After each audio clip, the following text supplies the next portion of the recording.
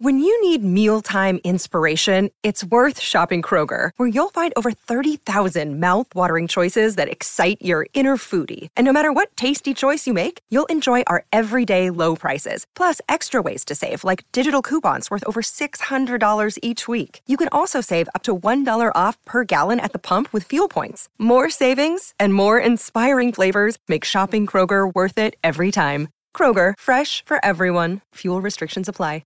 Being a Black female founder is nothing short of just difficult. Now, being a Black founder of a femtech / sex tech company is even more excruciating because I get turned down for stuff because they say that I'm a sex tech founder because of the coverage area that Private Packs provides therapy to, which the first product is for the vulva. So, for instance, I found out that Silicon Valley Bank would not give me a bank account because they thought I was embezzling money. Hi, I'm Suzanne Sinatra, and I'm a model minority. Welcome to Model Minorities. This is a show about work and life, told through the lens of what makes each of us different. I'm Sharon Lee Toney, a Chinese-American girl born and raised in New York City. And I'm Raman Sehgal, an Indian-American boy who came from Alabama with a banjo on my knee. Through conversations with some really interesting people, we uncover the stories, perspectives, and often unspoken truths about how our guests uniquely experience the world. Basically what we're all thinking about, but probably not talking enough about. Whether you're black, white, brown, yellow, gay, straight, boy, girl, or anything in between. This is a show about all of you, for all of us.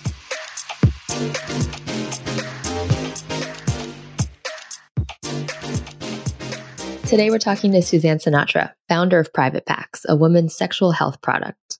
Suzanne's uncovered an unmet need and has taken a really brave step and a lot of risk to make a product that doesn't exist but needs to exist. Suzanne is one of the most real and direct entrepreneurs I've met. And you'll understand when you listen to it. She's not an ad tech startup making, some DTC shampoo with essential oils. And it's not just the nature of her product. She's really passionate. She really cares, but she's really open and forthright. And just a quick warning, the conversation that you're about to listen to does get a little intense with conversations on some pretty unfortunate parts of Suzanne's life. So I just ask if you might be triggered or sensitive to hearing things about some very uncomfortable topics. Please just take a warning before you listen to this podcast. So I first met Suzanne at General Assembly. She was a student in my class, and she literally flew into the classroom, with a ball of energy, stood in the front of the classroom and introduced herself. She was like, "I'm Suzanne Sinatra." And first I was like, that's an interesting last name, Suzanne Sinatra. And she had said, "I don't know anything about marketing, but I'm starting my own business." And immediately she has something about her that's just so magnetic. And I just felt like, wow, this woman's a force. And whatever she's doing or is about to do, I'm pretty sure I can get behind that.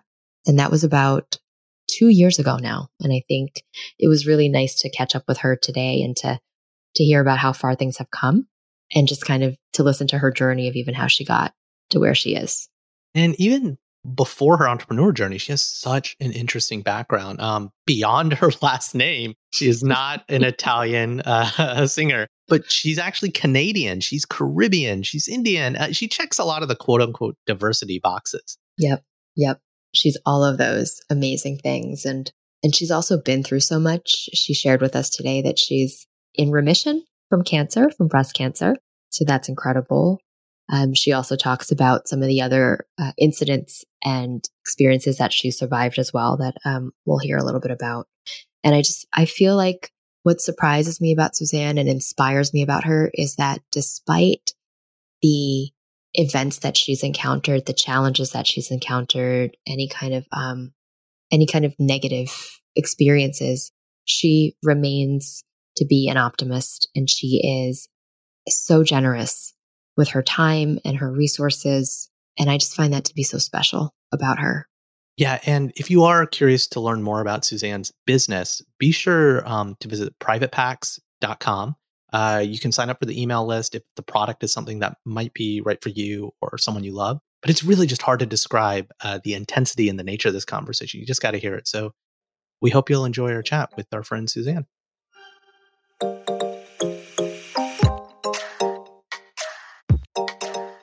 Suzanne, are you related to Frank Sinatra? I'm not, but my ex-husband is. What? So I figured that since I'm coming back to New York from Dallas, I might as well keep it because it gets me great tables. That is a really valuable asset that you got out of the divorce, right? That's the only thing I left out of that marriage with was the last name. I got nothing else. And it's so funny because he went to Wharton. So the joke was with all the Wharton friends that Mark got to keep all the money and Suzanne kept all the friends. So I didn't get a dime from him. So what you're Bless his saying heart. is you have a deep white Italian-American heritage. Is that fair, Suzanne? It's yes, by default. I have a deep white Italian Yeah, by way of marriage. by not way really of heritage. marriage. But when I grew up in Brampton, Ontario, I was born in Toronto. We moved to the suburbs 5 years later. We grew up in a very Italian neighborhood. Like the family that lived on our block, they had a grandmother and we had to call her Nonna, like her grandkids would call her, because that's how we all grew up. So being Italian meant nothing to me. It's just funny that I have a very Italian last name now. And I'm the only Black person that's got it. I'm pretty Wait, sure I'm you're the only Black? Black person. You're Black and you're Canadian? I'm Black, I'm Indian, dot, not feather, and I'm Canadian. Yeah. My family is from the Caribbean island of Trinidad and Tobago. And I'm a first generation Canadian. Yeah. And I have a younger brother. And everyone still lives in Canada. I'm the only one that lives in the States. You're like an immigrant. You are. I'm like a real immigrant. You're a real immigrant. And Fresh you don't off even the sound, boat called you Air don't sound Canada. Canadian. You don't say A-B-O-U-T. A-B-E-O-T? No, A-B-O-U-T. O-U-T. Yeah. About. Yeah. Why is that? Why do you say about and not a boat? And you know why? Because when I got here in 1996 and I got my full visa in 1998, I moved to the Bronx. And I was like, I cannot sound Canadian here.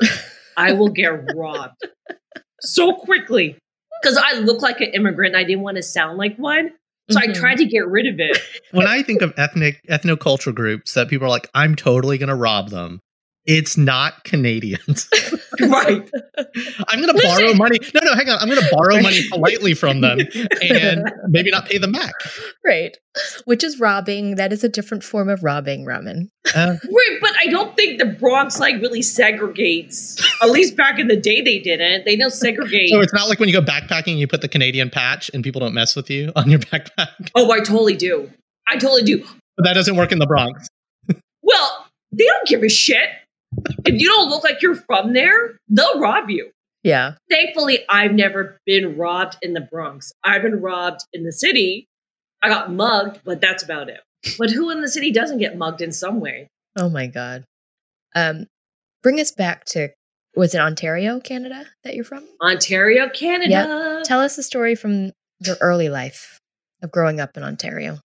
So my early life growing up in Canada, it was really confusing because it started off with my parents because my father, who's Indian, Hindu, his family hated my mother because she's Black. Mm. So I grew up with racism from the jump. And it was very difficult because I didn't know where I stood. I'm like, I don't know if I'm Black. I don't know if I'm Indian because I don't look Black. I don't look Indian. I fall right in between. And then growing up, I was always bullied by white people and Black people. Because Black people, actually, they gave me the hardest time because they would always say I wasn't Black enough. My mom dipped me in Clorox, which is the bleach. Wow. Pre-President Trump saying to inject it. But yes, that was a thing back in the day. And I just I never felt like I was enough. Mm-hmm. And then my parents raised me with the belief of kids were not meant to be heard kids were not meant to be seen or heard.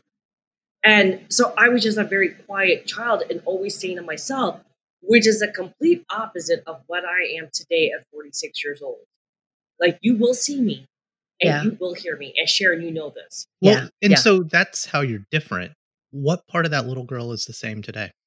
I have to make an effort to be seen and to be heard because I'm naturally very shy. So when I talk about, which is like Private Packs, my startup, what we do is about sexual health, genital health, sexual wellness. I have to make a conscious effort to get out of my comfort zone because I'm really a shy little girl and I'm very naive and I'm very soft, which is very different than what I portray out in the streets. Yeah, I think we've often talked about you, Suzanne, as being a like, you're a self-proclaimed extroverted introvert. I think that's how we've Yes. discussed it because it's true. Upon first meeting you, you are definitely super outgoing. You're like an open book. You have so much energy. But now that I've known you now for a couple of years, and I see that other side of you that's more private, and Right. it's kind of surprising. Like as I got to know you a little bit, I was like, wow, she's completely a different person in her private life than she is in her public life. Very different. A friend of mine who was helping me with Private Packs, I was really excited and giddy when I got on our Zoom call. And I was like, oh, I'm in remission now. And she's like, wait, you had cancer? I was like, yes. She's like, I had no idea. She's like, you never told me. And I'm like, yeah, I'm kind of private that way. It's like, you need to tell everybody. I'm like, but I feel like when you talk about the big C, it kind of brings people down. So I really don't like to talk about it, but I don't mind sharing it because I feel like my journey could help someone else. And it's a success story. You're a survivor. You are a breast cancer survivor. I take that very much. Like, I love knowing that I beat cancer, that I was a survivor, but there is some trauma from that because I did it by myself. Like, I didn't have anyone to go with me to chemotherapy. I didn't have anyone to go do a few surgeries with me. And it was really difficult. And I had to build Private Packs at the same time. So I did both things simultaneously alone that the normal person can't do by themselves alone. Mm-hmm. How I managed to do both of them alone, I still don't know how it happened. And I don't know how I beat cancer and I launched the company together.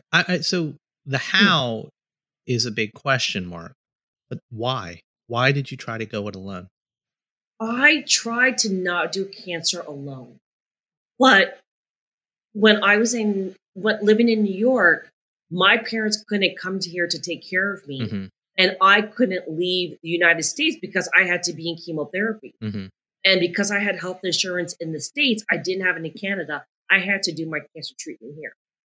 And the cancer was progressing so quickly, I couldn't get a cancer doctor in Canada quick enough. Got it. Like, I had left my marketing job at Deutsche Bank on August 31st, and I had to be in chemo by September 11th. It was only a few days that I had. And then to do the startup alone, I have tried to share the company with other people, like try to find a co-founder. It just hasn't been a match yet. And I'm trying, before I used to force it, and now I'm trying to just let it be. If someone's passionate about our mission, which is provide genital healing tools and products to make healing sexier and safer and more discreet, yet comfortable, that is something that has to organically come to me and the company. I can't force it anymore. Yeah, I mean, if I've learned one thing coming out of startups is you never fill a seat because you need a warm body in a seat, right? You're better off leaving the seat empty if the right person's not there. And I would assume that's the same for founders or co-founders. It is exactly the same. And it's the same for advisors, investors, and the co-founder. Because being divorced, I know getting out of an investor relationship or getting out of a co-founder relationship is going to be harder than getting out of my marriage. So I feel like I want to make the right selection for who will join me in this amazingly fun journey. So you brought up your business, and while this isn't a business podcast, it is interesting to hear about your kind of mission-driven nature. You had cancer. You were doing it by yourself, and you decided to keep this company going. Like, a lot of people would have been like, I'm going to take a break from work. I got to hit pause on other parts of my life. So I want to come back to the why. So first, it was, why'd you go out alone? You've answered those. Why did you keep the business going? Why does this matter so much to you that you would do it while fighting cancer? So what I was doing, I had the Private Packs Instagram feed going.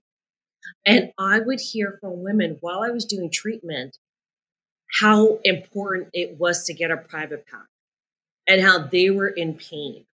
And they were sharing me these deeply intimate stories. And I'm like, I'm a perfect stranger to these people. Why are they telling me this stuff? And they were the ones that inspired me to keep going. Like, I remember this one girl reached out to me. She was 16 years old. And she's like, hi, are you selling your product? And I said, no, not yet. What's going on? She's like, I'm 16 years old. My boyfriend is 17. And every time he puts it in, it hurts. And I'm like, oh my God, I think she's a virgin. Yeah. And I remember instantly what my first time was like with a boy. So I tried to talk to her. My first thing was, okay, first, I'm not a doctor. You need to speak to a medical doctor about this. And she said that she was scared to speak to the doctor because they would tell her parents because she's still a minor. So I tried to tell her that she needs to relax and what to use to make it going easier because I wasn't going to be that person to tell her not to have sex. Mm-hmm. It wasn't my place. I mean, I'm a CEO of a company. Right. I'm not your mama. Right.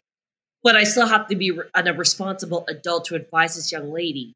So I just kept saying every other message, wear a condom, wear a condom, wear a condom. It's like health ed class. I didn't want her to be pregnant. I didn't want her to catch anything. Mm-hmm. And I said, don't use oil when you use the condom. Yep. And I felt like in that conversation, it really set in my mind that I am the person to lead this company. And that's what really kept me going through chemotherapy because I actually had something to work towards. And it kept my mind off of I'm dying. Yeah. I need to start. I got a chance to think about other people and not about myself. Because when I looked at my own life, it was really depressing. There's a really successful entrepreneur that I've got to meet over the years in New York. And he's had a couple of really good exits. And early in my career, when I was going over to startup, I asked him, I was trying to figure out which of these companies should I go to? And he was like, I also invest in companies and I look at two types of founders. The ones who are kind of doing it because it's just kind of fun. It's a cool thing to do. And then they're the ones who can't live in a world where that product or that service doesn't exist. And the way we've met a couple of times and you've told me about your business and how you got there. I feel like you fall into that latter camp, which is why it wasn't just a distraction from cancer. Based on the conversation with this girl that you mentioned, it's like, if you don't do it, the thing's not going to exist and the thing has to exist. Is that a fair statement? Right. That is exactly me. Private Packs needs to exist and I have to bring this to market for everyone else. I literally got my website up yesterday. I got my first sale yesterday. I didn't do any marketing. I didn't do anything other than the Instagram feed. And I already got my first sale. And that was a huge accomplishment. And I reached out to the customer and let her know, I don't have shipping yet or the taxes figured out yet. But thank you for buying my product. You were my very first customer. And she's like, I bought your product because I'm in such horrible pain from my period that I need the hot pack on my stomach. And I still have to work. And I'm like, oh my God. When you create something that affects and hopefully improves people's lives, that gives you the energy to keep going, even when you have cancer. That's so great. Yeah, but don't sell yourself short. Suzanne, you're not someone who just launched a website and yes, is your first official sale, but I believe you've had pre-orders and Kickstarters and Business Insider and Forbes. You've been picked up. This is a thing, but it's now an official thing. Is that? Wait, you're very right. Yes, I had a crowdfunding campaign. We were successful. We raised 223% on the platform.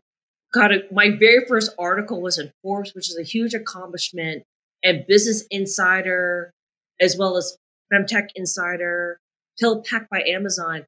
But it goes back to that 2-year-old that has been taught not to be seen or be heard. So I don't talk about that stuff. Yeah. Which is very different than most people, especially here in America. I wasn't raised with confidence. I wasn't raised with that level of showmanship, especially that you need as an entrepreneur. So that comes to me much harder than figuring out shipping and taxes. Yeah. 2 questions. What did you want to be? And then what did your parents want you to be? My parents didn't have any dreams for me. I didn't have any dreams for me. So I didn't know I could dream. I didn't know that was a possibility. My parents were factory workers. So my mom was a riveter for McDonnell Douglas, the airplane company. Yeah. Their main competitor is Boeing. Mhm. And I don't think they're around anymore. And then my father would outfit ambulances when they would come in. He would restock them. And from them, there were no big dreams for me to have. But when I was 12 years old, I was watching Dateline with Stone Phillips. So that was like back in the day, Dateline. And at the end of every episode, they would have a shot of New York City. They still do. And it looked like a jewel. And I'm like, I don't know what I'm going to do, but I want to be there. I want to be in New York City because of Dateline. It just looks so beautiful. And if I was to say I have one love of my life, it would be New York. You're such a Sinatra. I'm such a It's in your Sinatra. blood. It is so in your blood. It is so in my blood. Like, I'll see the city, especially when I fly. Like, I pick my seats, my airplane seats from Toronto based on what side the city's going to come off on. I do the same thing when I Yeah. come back. Yeah. What side of the plane? You guys are such Right. nerds. You're such nerds. I never do that. But Sharon's lived here her whole life. You and I. Right. Yeah. We're immigrants to here. Yeah. Like, I'm Yeah. not a native New Yorker, but this city gives you so much energy and love and culture. Like, I don't mind standing up for this person if they're being harassed on the subway, because I don't feel like because you're Asian or you're Black or you're white. We're all New Yorkers at the end of the day. Mhm. And I just love the city so much. So I didn't have a dream of what I wanted to be, but I did know I always wanted to be here. And so now you're an entrepreneur. Some things that Yes. you and I have talked about is some of the challenges of being a Black female entrepreneur in particular. Share some of that with us. What is it like to be an entrepreneur, period, but then also to be out there, trying to get the attention of investors, trying to get a business off the ground and being a person of color? Being an entrepreneur is amazing. You really do get to call your own shots. For me, it's special because I'm working on something that I'm very passionate about. Mhm. Like, I could not be that entrepreneur that needs to think of an idea so I can make some money. That's not my level of entrepreneurship. If I wasn't doing private packs, I probably would not be an entrepreneur. Mhm. I would still be an event planner for a bank, which was very boring to me, but they pay great. So being a Black female founder is nothing short of just difficult. Now, being a Black founder of a femtech / sex tech company is even more excruciating because I get turned down for stuff because they say that I'm a sex tech founder because of the coverage area that Private Packs provides therapy to, which the first product is for the vulva. So, for instance, I found out that Silicon Valley Bank would not give me a bank account because they thought I was embezzling money. What? Because of the type of product that you're selling? Yes, because of the type of product. Then I was unable to secure product liability insurance because of the area that we cover. The literal area that your product covers. Literal, Yeah. the vulva area, Mhm. they would not give me insurance coverage. Hmm. It's just always like a hurdle. So that's just the sex tech side. Now, Right. the Black side, so 0.002% of investment funding goes to diverse founders. Of that 0.2 whatever number, Yeah. 66% of the funding that do go to Black women, they all come from Ivy League schools. Mhm. So I don't come from an Ivy League school. I don't have a powerful alumni behind me. I don't have a network here in the United States. So it's even harder. Because it really is, I have to punch Paul and knock out Mary to pay Peter. Yeah. And it takes me, like I had to break into my retirement account because it wasn't enough money. So I get challenged on both sides, both the Black entrepreneur side and the sex tech founder side. But it doesn't stop me. I just find ways around it Well, to make it happen. Do you ever feel like you have to do things to fit in or to figure out how to get in front of the right people? Like, do you ever feel like you do compromise to get the results that you want? So I never compromise to get the results that I want. Yeah. Through the journey of cancer and private packs, I have found that I have a very strong value system. hmm Compromising is something I'm not willing to bend. That's good. I've had to learn the game really quickly. And for instance, one of the games I had to learn was I thought that if I reached out to a Black entrepreneur, that there would be some type of camaraderie, that they would either not really so much even help me, but maybe advise me a little bit. Yeah. Yeah. That has just been like grade school, just met with all the resistance in the world. Really? I cannot get any help. Men and women? Oh, yeah. Hmm. Yeah. Men and women, Black people will not help me at all. is it because it's sex tech? Why do you think that is? So on Instagram, you see this one side of hashtag Black excellence and that we're doing so much for the community and we're all giving back. But on the real down low of it all, it is crab in the barrel. I'm going to try to get out and I'm not going to look back and help you. Every man for themselves. If one crab gets out, I'm not turning back to help you at all, which is so unfortunate because they preach one thing in public and one thing in private. I just want to pull on that thread a little bit more. Is it informed only by your own experience, or do you see that happening to other people? Do you see other Black entrepreneurs being the lower crab in the barrel? This crab in the barrel, I've only seen it with me. Okay. And the other Black entrepreneurs that I've reached out to, they have all exited. Right. So they're successful. Got it. And some even have a fund, but they're of no assistance to me. And then they would say to me, though, oh, I'll help you, or, send that to me. I'll take a look at it. And then they don't. So it's like, why even make the offer? To make yourself feel better? But that has given me the ability to say to myself, okay, you know what, Suzanne? You're working on something that's really trailblazing. So sometimes you just may be ahead of the group and you have to accept it. They may not see your vision just yet. You're going to have to chug along a little bit longer by yourself before this becomes something bigger. So that sounds more to me like it's it could be a sex tech thing, or it could be the type of product that you're making. No, it's because she's Canadian, man. It's because she's Canadian. Oh. I think it's a Canadian thing. No, and your last name is Sinatra. So it's like they kind of don't really think you're Black. Maybe you're really a really dark Italian right, and then person. I show up and I really don't look Black. So, but I really do think it's a Black thing. And that's unfortunate. So I promised myself when I sell private packs, I'm going to create a fund called Underdog Ventures and give money to the underdog. That's the only qualification. You have to be an underdog. I'm applying to your fund. There you go. I'm going to come up with some business. It's all about giving back. I love the name, Underdog Ventures. Just because I didn't have it easy doesn't mean that I want another person to not have it easy. Yeah.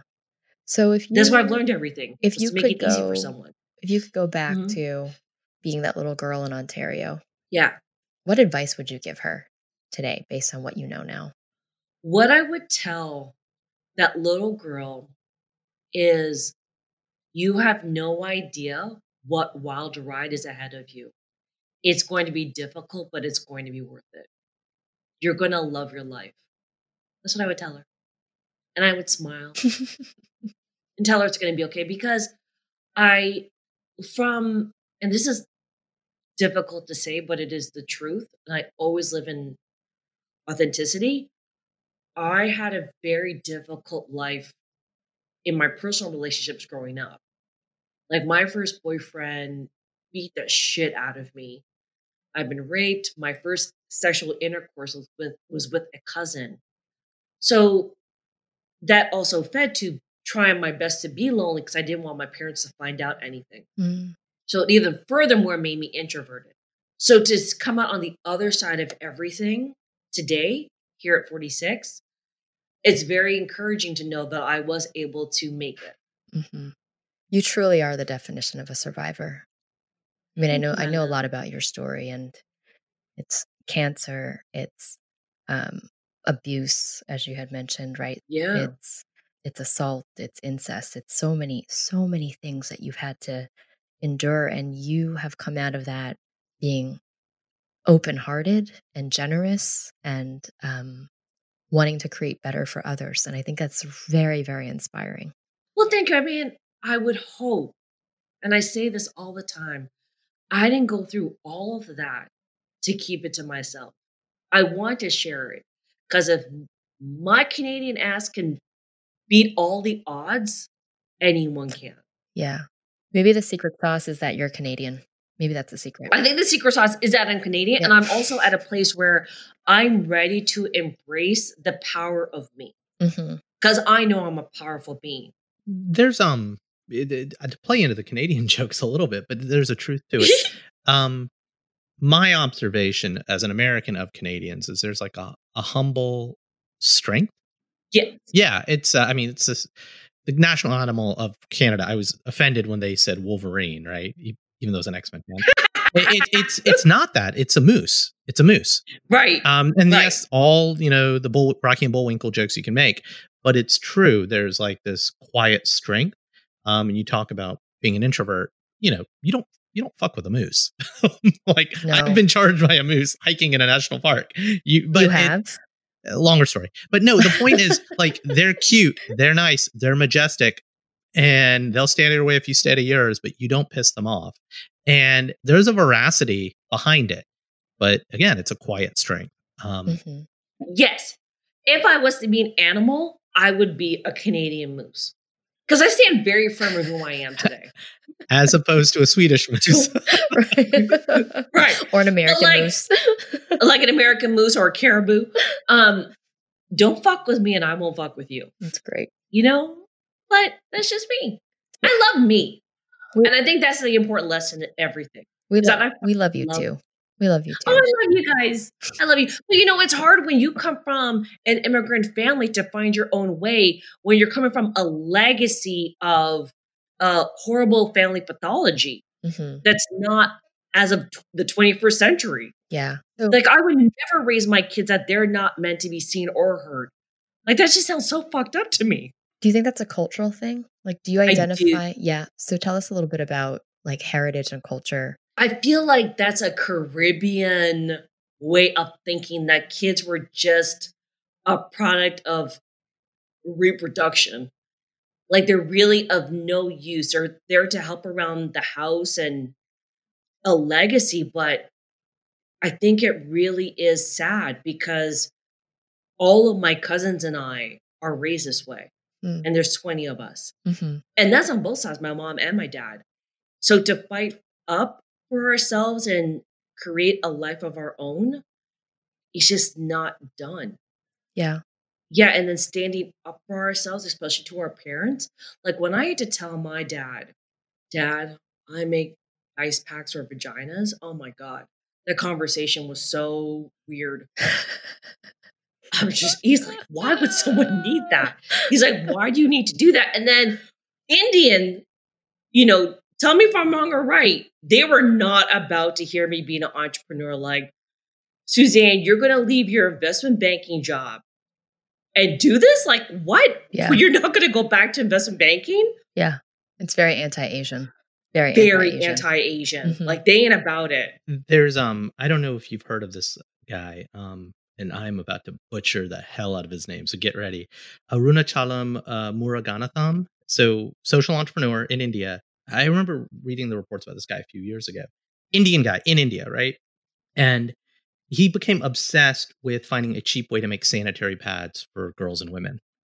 And he was completely ostracized by his village, his society, etc.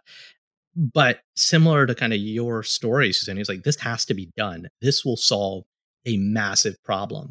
And because it wasn't the traditional way, there's a movie about this guy called Menstrual Man. I've seen the movie. Yeah. Yeah. But it's this, and I don't want to I'll pick on all cultures, not any one culture, right? But there is this, you're not doing what's the tradition or the expected norm. Therefore, something's wrong with you, right? Right. Versus people seeing the long game of kind of what needs to be done, right? Yeah, I hear your story, and it really reminds me of that. And I think I had heard about this guy before I met you, and there's just something similar. And so when you talk about your parents and like they just couldn't get it, they couldn't understand why. I think about this guy. I mean, I'm thankful for Shark Tank because that has really helped bridge in my parents' mind that you can be a founder of a very small startup and blow up. It can be a very simple idea. So I'm very thankful. Now, my parents think that they're both like Mark Cuban and, Mr. Wonderful, but that's like another level of craziness I have to deal with. But the fact that they accept it, and the Forbes article did help. It helped a lot. Yeah. Actually. Yeah. It helped in my parents' mind because that's a legacy brand. And my parents are like, oh, she's in Forbes. You can point to something. She must be she must be doing something well. Right. And funny story, when I was a kid, I don't know if you guys know the comedian Russell Peters. Yep. I know Russell Peters. He's Canadian. He's Canadian. We grew up in the same town. No way. And Russell used to DJ back in the day in high school before he blew up. And he was so kind. He would let me come over and watch him spin and play music. I was so nerdy and so to myself that I used to hang out with Russell Peters when I was a kid. That's adorable. Yeah. He was like a big brother to me. Doesn't remember me now, but yeah. We'll save the story for a happy hour or an extended interview, but my wife really doesn't like Russell Peters because there was a cake incident, and I will leave it at that. A cake incident? A cake incident? Oh, you got to tell us now. No. Saving it for happy hour. Yeah, he doesn't want to trash Russell Peters' good name. Not going to throw a potential guest under the bus. Yes. I'll throw him under the bus when he comes on the show. Yeah, so he's a good guy though. Yeah, he's a great guy. He's a great guy. Great guy. We have the episode you spoke about that you had listened to before we started recording. He's a really he's been a really good friend to a comedian buddy of mine. So he's a class act. Okay. But yeah, so what do you think, Sharon? Speed round? I think so. I think it's time for a speed round. You ready for the speed round, Suzanne? Yes, I'm ready. Here we go. What's one thing about you no one expects? That I'm funny. No one expects you to be funny. I think when you first meet me, you don't think I'm funny. I think the second I met you, I thought you were funny. Oh. Yeah, try again, Suzanne. Okay, let me try again. What's one thing nobody would expect? I'm a marksman. Okay. That's cool. There we go. Tell us about this. I could put a cap in that ass and I'll get it. Oh my God. Wow. Yeah. Because you're Canadian military, right? Yes. Yeah. Royal Canadian Armed Forces. Former. Retired. Honorably discharged. You're a national ass kicker. That's what that means. I am. Yep. Mm-hmm. What is a book or a movie that has characters that you relate to? Don't say When Stella Got Her Groove Back. Don't say it. No, I'm so not going to say that. Can it be a TV show? Sure. Yeah. Billions. Oh, I thought you were going to say Anna Green God. Gables. I thought you were going to say Anna Green Gables. So not good. I've never seen Anna Green Gables and I've never seen Degrassi High. Like, I've never seen Drake on TV. You know what's funny? I don't know anything I've watched about Degrassi High. I don't remember Drake and Degrassi High at all. But he was a kid in the wheelchair, I've been told. I know. I just don't remember that. But Billions is a great show. I love Billions. I'm with There's something in me that I feel like I am a budding Axelrod in the making. I can see that. Oh, God. I can see that. You are definitely an axe. Yep. Yes. Now I'm just looking for my wags and I'll be fine. I'll be your wag, Suzanne. I will be your wags. What's your favorite mom dish? Fried chicken. Fried chicken. How does she make it? Just like Southern? No, style? She doesn't make it with all that flour and stuff on it. She just seasons it really, really well with like fresh herbs like thyme and rosemary and just lets it sit overnight and then just puts it in some good old Crisco lard. Nice. Make that bitch fry. Sounds delicious. Yeah. What is your least favorite food? Anything to do with fish. I hate fish. I can't look at them. I cannot go to an aquarium. I can't eat them. I can't go to a fish market. You don't like petrified. Sushi? You would never eat sushi? Nope. Wow. Never, ever. You wouldn't eat Captain D's or Long John Silver's because of the fried chicken thing? Nope. Okay. Nope. Really? So fish and chips, none of that. If it's fried, battered, Nope. Interesting. Wow. I am petrified of fish. Is it all seafood? Like, does that extend to shrimp and No, lobster? just fish. Oh, just fish. No, Okay. I like my shellfish. Got it. I love crab. I love lobster. But man, if I see a fish on my plate, I'm out the door. Fascinating. Yeah. Who is someone out there that you would want to interview for a podcast? I admire her so much. Melody Hobson. She's from, I think it's Ariel Financial from Chicago. She's married to George Lucas. Cool. Why? Because I see her as a trailblazer, and she's done a lot for the African American community. Got it. And she's definitely like the first, I think she's like the first hire at Ariel Financial. And she just knows so much about the financial markets. Okay. And you know who else I would love to speak to? Robert Smith. He's that famous investor. I was going to be like, of The Cure? No. And you know what? I'm going to add, can I add one more? Sure. But people hear from him a lot, but I do like him. So I have a picture of him by my office, Jay-Z. Oh, yeah.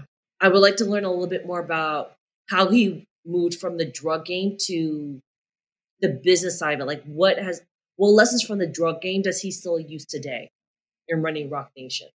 Okay. So we got time for one last question. And this is a big one. I'm ready. What does being a model minority mean for you? Being a model minority to me is living a life that goes against the grain of what our immigrant parents told us to be. Living in what you want, not what your parents want. I can get behind that. Yeah, that's a really good answer. Thanks, you guys. That came off the top of the dome. Well, thank you, Suzanne, for spending time with us today. And having always fun a with us. pleasure. Yeah. Yes. Always a pleasure to have you. Yeah, I love talking to you guys. And that's our show. Like what you heard? Please subscribe and rate us on your favorite podcasting platform. For more about this episode, links to things mentioned, or to join the conversation, visit modmypod.com. We'd love to hear from you. And here's a preview of our next episode. If all you're doing is saying, I'm not part of the problem, I guarantee you're part of the problem, because the systems are built to reinforce it along the way. These are things like our legal system, which at one time said only white people could be citizens, or it could be voting legacies where it's 100 years now only that women will be able to vote, right? There are all these systems set up to create inequity. And if we're not actively working to identify them and change them, then we might say, well, I'm not that way, but we very much are. We collude. That's it for now. I've been Raman Sehgal. And I'm still Sharon Lee Tony. Remember, we're all model minorities out there. We'll talk to you soon.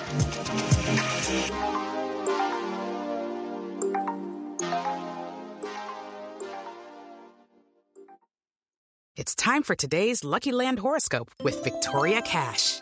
Life's gotten mundane, so shake up the daily routine and be adventurous with a trip to Lucky Land. You know what they say, your chance to win starts with a spin. So go to LuckyLandSlots.com to play over 100 social casino-style games for free for your chance to redeem some serious prizes. Get lucky today at LuckyLandSlots.com.